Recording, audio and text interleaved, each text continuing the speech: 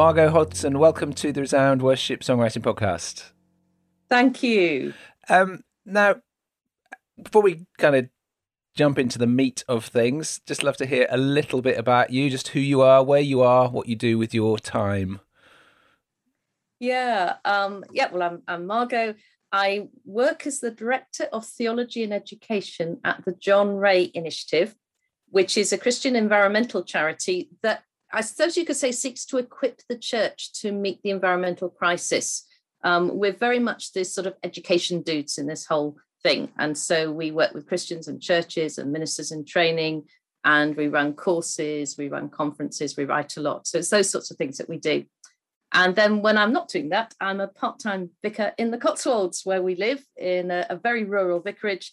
And I'm married to Martin, who's an environmental biologist, and he's still doing scientific work, but he also works with JRI, doing the same sort of things as me, except he does the more sciencey bits. So who was John Ray? I've wondered that. Or is it John Ray, or is it an amalgamation of something? No, John Ray. Well, the John Ray Initiative was founded by Sir John Horton, who is a big climate change scientist, and professors like Sam Berry. It was a whole pile of quite senior university professors who were also Christians. And they chose John Ray for the name because John Ray was a 17th century botanist and theologian who he predated Linnaeus in working out a taxonomy of plants and animals. And he had this idea of God's book of works and God's book of words, of actually seeing God through the eyes of faith in the natural world, as well as seeing him through the scriptures. And they thought he'd be quite a good person to name it after. But I must admit, every time people say, "Who's John Ray?" Yeah, you want to know, don't you? Well, listen, I'm delighted to have an opportunity to talk to you. We met briefly last month at a retreat with the Junior Network. And since then, I've been thinking it'd be wonderful to get you on as an interview for two reasons. One is that it's going to be quite relevant to the challenge that we set for our songwriters in December, and we'll talk about that in a few minutes. But also because as Resound Worship, we've sort of slightly deliberately and slightly unwittingly found ourselves somewhere near the centre of conversations about Christianity and climate and other things because of the songs we've been writing and the things we're involved in. And at the same time, we find it really helpful to hear from people who are more expert about these things, like yourself, than us. So I thought it'd be really wonderful because a lot of our output and the things we're talking about at the moment are around toxicology, ecology, COP26 and so on. To hear a bit from you around some of those things, I think would be really helpful to our listeners. And then we can dig into the themes of the challenge that we're going to do. So maybe begin just a bit of your story. Where does the journey into environmental concern begin for you? Yeah, well, I think it does begin with the Bible and combining the Bible with the natural world. And when we look at what's been going on in the world, we see things so much out of kilter. I mean, Golden October is rapidly becoming Golden November. We've had floods and fires and droughts and all sorts of things going on. And then when we look at the Bible, we find that it speaks all about this. It says that when our relationships with God, with other people, and with the natural world go wrong, then this is what we've got to expect as a result. And when we're unjust in our actions towards people and the natural world, then this is what we expect to happen. But if we put those relationships right, if we start to live in a proper relationship with God and a proper relationship with other people and the natural world, we bring justice into those relationships, then we can see things will get back into balance again. And ultimately, obviously, that will be at the end of time. But we will see ourselves working towards that. So I think seeing that is what really inspires me to take this journey. And you presumably, at a certain point in your life, felt like a lone voice or one of a few lone voices trying to be heard without anybody else listening. Not everybody was agreeing that's what the Bible said, or just hadn't bothered to look, or something like that. What was it like growing in your conviction, but also presumably having a certain tension alongside it? Yeah, and I grew up really concerned about nature. I went to university to study geography to be a conservationist. And it was there I became more committed as a Christian and had a call to ministry. And they were just like two separate worlds. They really were. And it really wasn't till I met Martin, my husband, that he was involved in this little Christian environmental group in Oxford called SAGE. And it just looked so interesting. And as we got to know each other, it just seemed it was such a lovely group to be a part of. And this was back in the 90s. And it was, people used to sort of pat us on the head and say, oh, very nice, but let's get back to the serious things that the Christians should be concerned about. And it was really difficult to actually explain that. And I think it was back in 2002, we went to a John Ray conference that was held by Sir John, and they called in top scientists, top theologians, and some top negotiators. And it was there, I think, that we were galvanized, because we already knew how serious the situation was, but we could see how serious the climate situation was. But at that time in the church, people weren't taking it seriously at all. And it's been gradually over the last 19, 20 years that we've seen that change. And we've, gradually just put more and more of our lives into it, I guess. And I suppose I think of myself as one of those people who has gradually changed. They're definitely not one of those who is there pioneering. But my sense is that in the last even 18 months, 2 or 3 years, it's almost as if the church has really begun waking up to this, which I'm sure must feel very gratifying for you to think at last people are listening, and it's becoming more and more normal that actually as a church, of course, we're concerned about this. What do you sort of put that change down to? Have you seen particular developments, or is it just the saturation in the media and so on? I wonder what it is. Yeah, we've seen that change too. And 2 years ago, I gave up being a full-time vicar to go part-time to do what I'm doing, and we've just been run off our feet because there's been so much happening. I think it's partly people have realised generally the sheer size of the environmental crisis. Christians and others, and that's impacted on Christians. I think it's partly, it has been people like Martin and me and others trogging up and down the country, sort of saying like kind of prophets in the wilderness, this is something you should be concerned about, that finally it's got through. And then with that, programs like Eco Church have been very helpful in helping people get involved. But I think overall, I think it is actually a move of the Holy Spirit. I think that God is waking up his people to take his creation seriously. He's challenging us. And I think that's what has been happening. So I think it's kind of been coming at all levels, and what has been happening in the secular world with people realizing the sheer size of this crisis, God has been using to wake us up. Obviously, we've made some progress, but would need to make more progress. Do you have a kind of sense of where does the church need to get to? What do we still need to learn or become active in or wake up to? I think I'm very clear. It's actually a core part of our faith and our mission. It should impact on every area of our life. So it's just such an inspiration to see your worship, because there was a time when there were very few worship songs that it was more like kind of airlifting us off this world to something higher, whereas actually to understand God's creator of this earth. And that's really exciting. But I think it is seeing that it's mission, in seeing that actually the communities around us, we've seen the stress of the pandemic, but the stress of climate change and some of the environmental things that are coming in are going to be as big or bigger. And actually we need to be available to our communities. And so it's that mission perspective that's going to be very, very important, so that we're equipped to be there, to understand what's going on, and to be alongside our communities as these waves of crisis come in. That's really interesting. I love the way you relate it to mission, because I feel like the easiest way in is justice, probably, and the sense of social justice and the impact on communities and so on.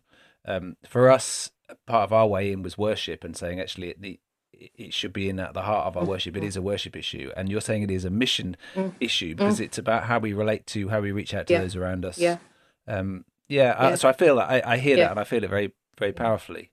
Now, this podcast we'll put out, we're recording a few days early, but we'll put out on the 1st of November. So the COP conference in Glasgow has begun. And I'd just love to, maybe you could just help us to understand just a tiny little bit more about what it is, and then perhaps what some of your hopes and or expectations might be. They may not be the same thing, I guess, but for that conference. Yeah, the COP is the Conference of the Parties. It's the 26th. They happen every year, but every few years there's a bigger one. And these COPs are the ones for climate change. There was actually a COP in October, which was for biodiversity. But these are the climate change ones, and it's the 26th climate change one. And they are about international agreements to respond to what's going on. And the world leaders are all invited. Not all have come, sadly. But the idea is that they'll get together and make agreements. A lot of the work is done outside of the COP. The last big one was Paris, and a lady called Christiana Figueres went around all of the leaders beforehand and got some really good agreements. That was a very positive COP. One before that, Copenhagen, was not so positive. So for this COP, I can tell you what my hope is and what my expectation is.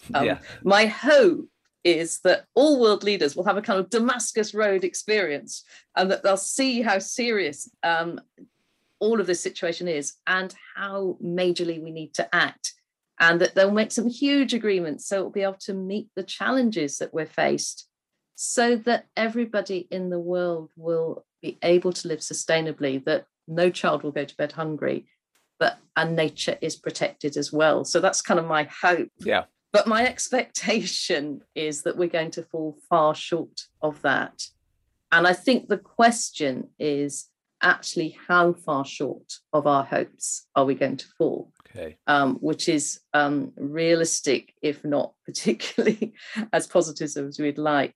Because if we fall very far short, it will mean disaster by the middle of this century. If it's a bit less than that, it would simply mean that life is going to be a very, very much tougher by the middle of the century, and indeed by the 2030s. And so the agreements that are being made now are going to set, it's like the tiller going to set the course of the ship. And it's how far out of course it's going to be. And then with later COPs, there'll be another big one in a few years' time, how much it might bring it further back into a more sensible course, and that is what we all hope, that this one will do the major work it needs to do. But I think our expectation is that it might not, very sadly. So I suppose that's where we are on it.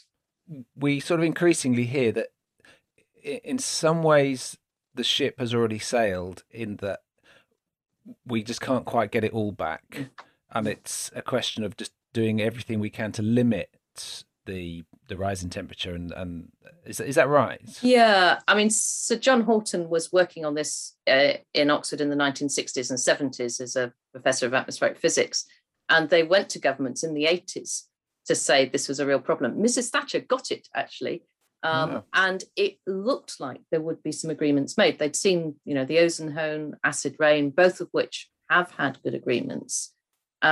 But of course, the oil industry was very threatened by this. And so it became an enormous tussle between business interests and what needed to be done. And each time, these 26 COPs that we've had, they've not made the agreements that they should do. And so that has meant that we are now destined for, at an absolute minimum, 1.5 degrees temperature rise, right, which will mean what we're seeing at the moment: a lot stormier weather, a lot more floods and droughts, a lot more fires, a lot more suffering and poverty, a lot of animal species. I mean, something like 60% of our biomass of animals has been lost in the last 50 years. 60%. Wow. Of animal mass, if you like, has been lost, wild animals, and only 3% of wild animals are wild, or only 3% it's only 3% of vertebrate flesh of biomass is wild. And the other 97% are humans and our domestic animals. Wow. And so we've pushed God's wonderful creation absolutely to the fringes. And we won't get all of that back. We are destined for a stormier, more difficult world as a result of what we've done. But we can limit that to livable levels, or we can just carry on and it will get to unlivable levels for a very, very large number of people in the world and a very high level of extinction. And I feel very aware. My son is 6. Yeah. And anybody who has young children or grandchildren, it's not something you want to hand to them and say, well, sorry, too bad. It's your problem. Yeah. None of us feel like that about them, do we? And I guess. Yeah. And I think that's and it's very interesting that Sir John dedicated his books to his grandchildren. Because it is, when you have children and you have grandchildren, you worry about what they're going to face, and it is going to be a tough world.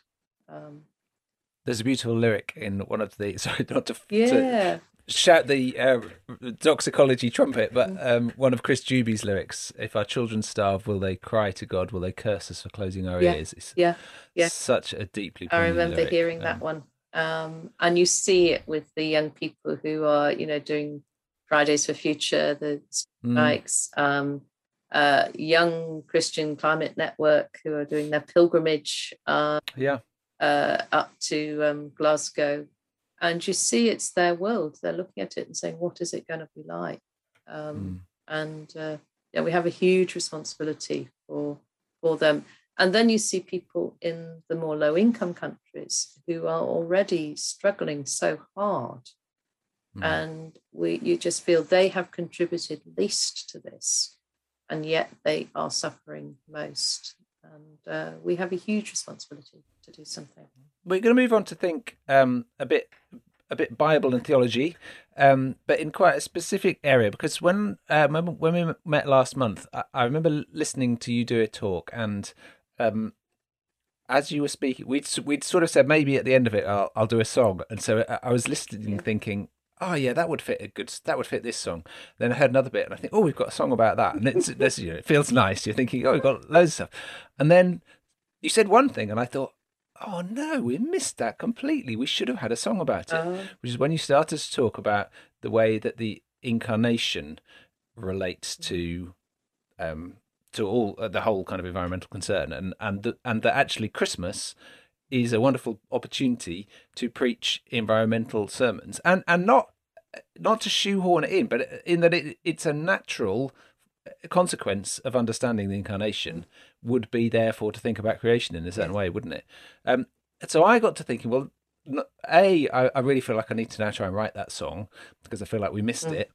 But actually, all of our songwriters that we work with and the group on the 12 Song Challenge, I'd like to set that challenge. Now, what we're actually going to say to them is try and take a fresh angle, and here's a fresh angle. The environmental one could be one.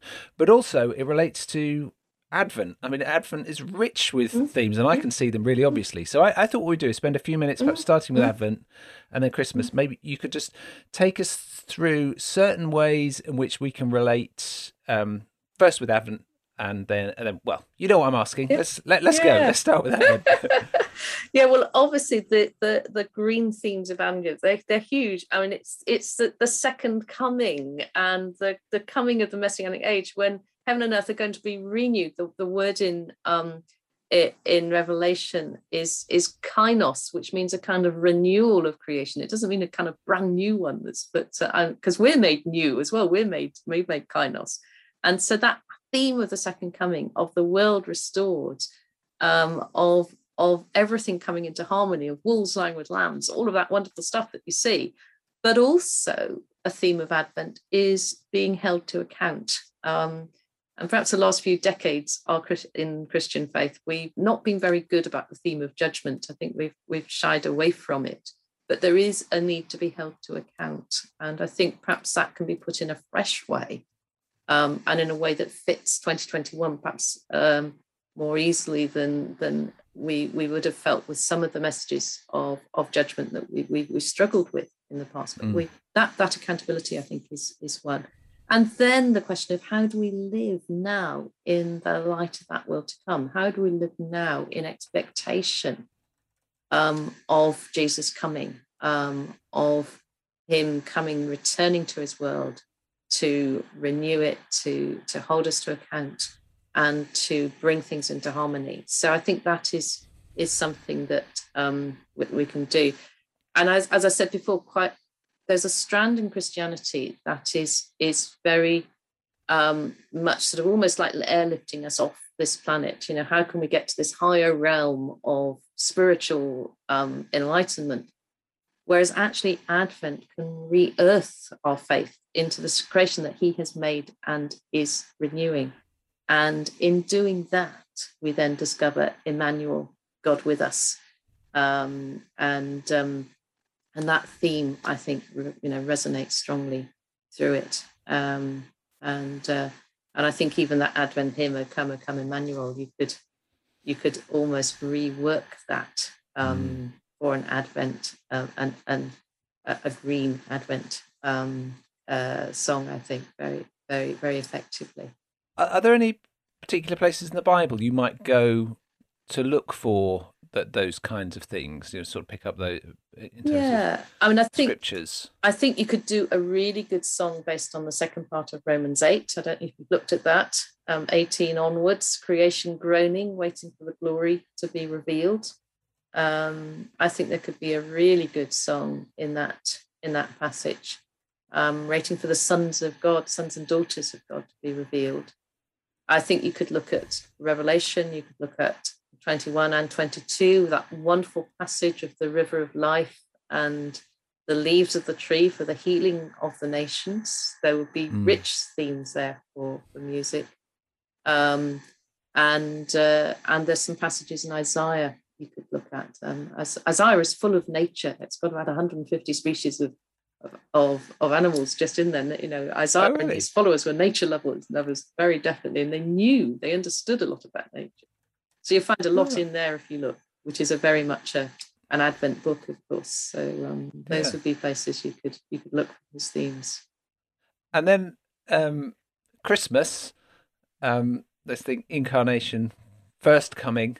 What can we think about there? Yeah, well, I think you've got to write a song on John 1. That was the passage I was talking about, wasn't it? And you just got to write a song on John 1 because it's so. It's such a wonderful passage, and there's so much in there. I think really when you look at Christmas, you understand that the Christian faith is such an earthy faith, and this is such an earthy festival that Jesus, the one through whom all things came into being, became flesh, became part of this material world. And if you like, the word flesh, sarx, you could call that biomass, if you like. You know, Jesus became biomass. Jesus became physical. It's more of our affinity with animals, that word, than of of becoming human. You know, he became physical. He became part of this world. He became a creature. And that is an incredible thing. It affirms the goodness of this world. If this world was totally evil, he couldn't have done that. It's because it's created by God. It's loved by him. He said it was good, even if it's marked by sin. And he came to affirm the goodness of this world, to affirm that he is creator. And he loves this world so much that he came. And he came to save it. He came to renew it. He came to save us. And he came to reconcile it. In another passage would be the one in Colossians 1, where Christ reconciles the whole creation and holds it together. He came for that. And then you've got the earthiness of Christmas being shown by Mary giving birth in a stable. And by that very physical act of giving birth, by shepherds coming to visit, and by angels coming to earth to praise its creator. it's kind of, shouting out that God loves this earth when you look at all of that. I love that point about the angels, because as you were speaking about the earthiness, and I was thinking, it's very tempting to make Christmas very ethereal, because of the angels in the sky. But there's a really interesting perspective which says, from the angels' perspective, the journey is from heaven to earth. And maybe we lift our eyes and see them, but actually the whole focus of heaven is on the earth at that point. Yeah. And yet sometimes we're tempted to focus on heaven when actually, it is heaven. And heaven in the Bible is not a place. It is where God is. So heaven is almost more a person. It's more focused on God. And so we tend to feel heaven is up there, but heaven is actually here when God is with us. And it's that and when the angels came down, it was giving a glimpse of heaven coming to earth, which is what we've got, what we're looking forward to, what we're expecting. And Jesus comes, Jesus is made flesh, makes his dwelling amongst us. Makes his dwelling amongst us so that he can grab us and run off. It's to show it's a foretelling of the whole destiny of everything, isn't it? It is, and I think that, I mean, the classic passage, "God so loved the world," is the word cosmos, which is the universe. God so loved the universe that he came. So whoever believes in him shall not perish but have eternal life, so that this world we can be redeemed, and this world will be redeemed. I mean, that's what we see. Quite when you look at something like Romans 8, you see quite clearly that creation is groaning, waiting to be released, and so the redemption is coming to the whole world in a way we couldn't possibly. Certainly I didn't understand as a young person. It's such an exciting concept when you think of it. Margot, thank you. That's a really helpful collection of ideas and pointers, and I really hope some of our writers will take. I'm definitely going to do my best to take some of that on and see what I get to. I love that thing about sarx, the Greek word for flesh, that you could translate it as biomass. It makes absolute sense. I see exactly what you mean. I know it's kind of I mean, meat, it does give sense off the wrong direction, because meat is dead animal, it's live animal. But it's not much more flesh as in meat than flesh as in human. I mean, it is animal. It's an animal word, so I think biomass works quite nicely as it. I think it's really good. Yeah. Great stuff. Well, Margot, thank you very much for spending some time talking to us. It's a pleasure. It's a real pleasure. And I look forward to hearing the songs.